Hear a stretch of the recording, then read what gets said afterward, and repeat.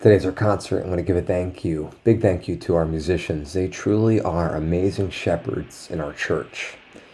And how's it going? My name is Andy Kelly. I hope I know you if you're listening. If not, please reach out. And I'd love to meet you. I'd love to talk. And today's December 10th. This is our Water's Edge Christmas concert. And really grateful for our musicians today who put together just an amazing concert.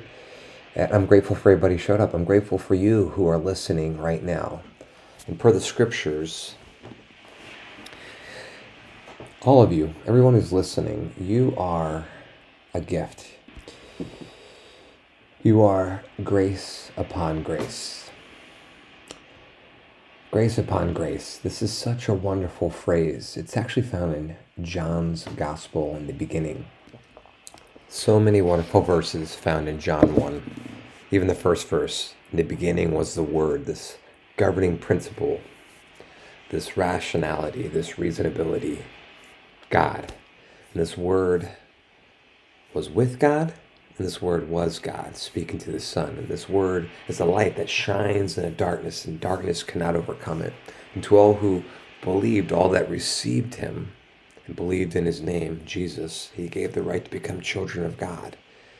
This Word became flesh, moved into the neighborhood, as some translations says. He made His dwelling among us, coming full of grace and truth. The law came through Moses, but grace and truth came through Jesus Christ. So many standout verses about this Word that is the light, that is ultimately Jesus, God in the flesh, the Son of God.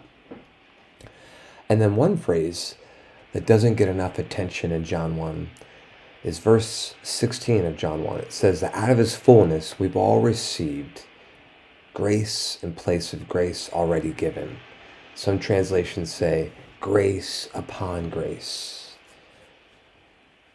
One says one gracious blessing after another. And I do appreciate the Message translation from Eugene Peterson. It's this generous abundance, this gift after gift after gift. Grace upon grace, gracious blessing after another, gift upon gift. And though some scholars debate whether this is strictly a Hebraic phrase or a Greek phrase that John's referencing, almost everyone notes that this is the gifts that God described in addition to the saving grace of Jesus Christ. That the grace of Jesus is that He saves us and gives us life, all rooted in Jesus' own birth, life, death, and resurrection. But they're also gifts in addition that God gives us. That God gives us an abundance of gifts. He doesn't just save us, He gives us gifts in our lives, gifts around our lives. As Jesus' half-brother James would write, every good and perfect gift is from above, coming down from the Father of heavenly lights, who does not change like shifting shadows. That God gives us gifts, graces upon graces, all the time.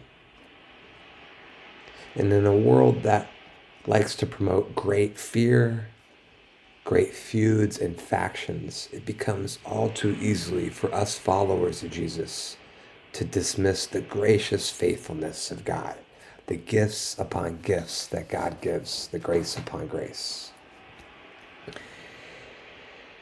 Earlier, we heard an amazing passage read by our shepherd musicians about the night of Jesus' birth. We heard the ways in which the shepherds on that fateful evening received a form of this grace upon grace, the gifts of God.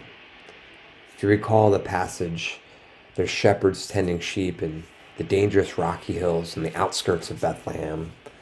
And all of a sudden, a multitude of angels appear, and angels declare God's intent. It's good news that will cause great joy. And later they talk about peace, on whom His favor rests. And they announce that the Prince of Peace is being born that night on the cattle side of an extended family home. So these shepherds travel. They leave where they go. I don't know if they take their sheep with them, it doesn't say. But they go to see this newborn son, and then they go and begin to spread the good news. They become these first evangelists. And whatever our view of shepherds are. It tends to be very idealistic. We hold them in high regard, especially in the church. In ancient Palestine, it was a lowly occupation, even ostracized, and still can be today. In the Old Testament, King David in his youth was the forgotten last born son of Jesse, the last in line, and therefore was relegated to the role of shepherd duties. Because he was the last one, he was the runt of the litter, so to speak. He got the shepherd duties. In fact, the religious leaders in Jesus' day considered shepherds unclean because they didn't have the time nor the space to follow the socialized holy orders. They were these collective nomadic groups who, for months on end, had to continue finding green grass for their flock in a very hot climate, and they couldn't follow the social orders of the day. They instead had to be rugged and scrappy in order to fend off nature's predators. In short, they were very, very low in the social hierarchy. So low. And yet, even though the higher ups considered shepherds almost subhuman, scripturally we see that God elevates the role of shepherds. I mean, their lives center on providing and protecting what can be very stubborn creatures, to which I believe God can relate to and even appreciate. See, God chose these dirty and somewhat despised derelicts to be the first visitors to the Son of God in the flesh and the first gospel evangelists in history. I mean, they witnessed Jesus. In a world that wouldn't see these shepherds, God says, yeah, I see you. God says, I see you. And that's the thing. God sees us. God sees us. God provides salvation for us. God sustains us. God gives us grace. And like the shepherd, God gives us worth, and meaning, and purpose. That is grace upon grace. And God then, in his grace and majesty, provides others around us that show us Jesus and serve like Jesus. This is grace upon grace, gift after gift after gift. And in gratitude, these first century shepherds celebrated and shared the faithfulness of God. And despite all the social stigmas that still come with being a shepherd, being unclean, ostracized, dirty, rugged, shepherd is likely the most human term, the most human analogy that Jesus used to describe himself. He says that I am the good shepherd, provide and protects. In the modern West, leadership is a term that is somewhat of a very highly, no, it's definitely not somewhat, it's a highly venerated title. And we tend to have a very corporate lens of what leadership is. We think of characteristics like ambitious, cunning, commanding, self-starting, negotiating, bargaining, strategic. What's interesting is that the leader is not a commonly found in the Bible, the term leader.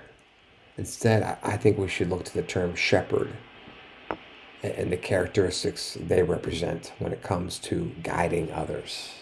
We should look to the term shepherd because shepherds guide through providing, protecting, and in this passage, we find that they do one more thing. They praise God. They demonstrate gratitude for what God has done and who God has provided. I would argue that the world needs less leaders because in many ways, leaders, through those characteristics I just named, they can somewhat perpetuate feuds and factions and even fear. Instead, we need to strive to be shepherds who guide others to hear God's voice, provide for those God has given us, protect all, especially the lowly, and praise God in the process for who God is, what God has done, and who God has provided around us. If you have leadership in someone's life, whether it's an employee, whether it's a child, maybe a player in your team, praise God for those people. Praise God for them and demonstrate your gratitude for them. In fact, the question I want to ask is, what are you grateful for this season? And more importantly, who are you grateful for? Take some time just to think about that, to give thank for God's grace upon grace in your life. And maybe even reach out to someone and let them know how grateful you are for them. So Jesus is the good shepherd who lived a life of gratitude, knowing he's the Son of the Father and a child of God. May we do the same and give thanks to God for the others that God has put in our life. In a bit, we're going to receive communion, but we're going to continue to be led by our truly amazing shepherds. Let's be grateful and sing.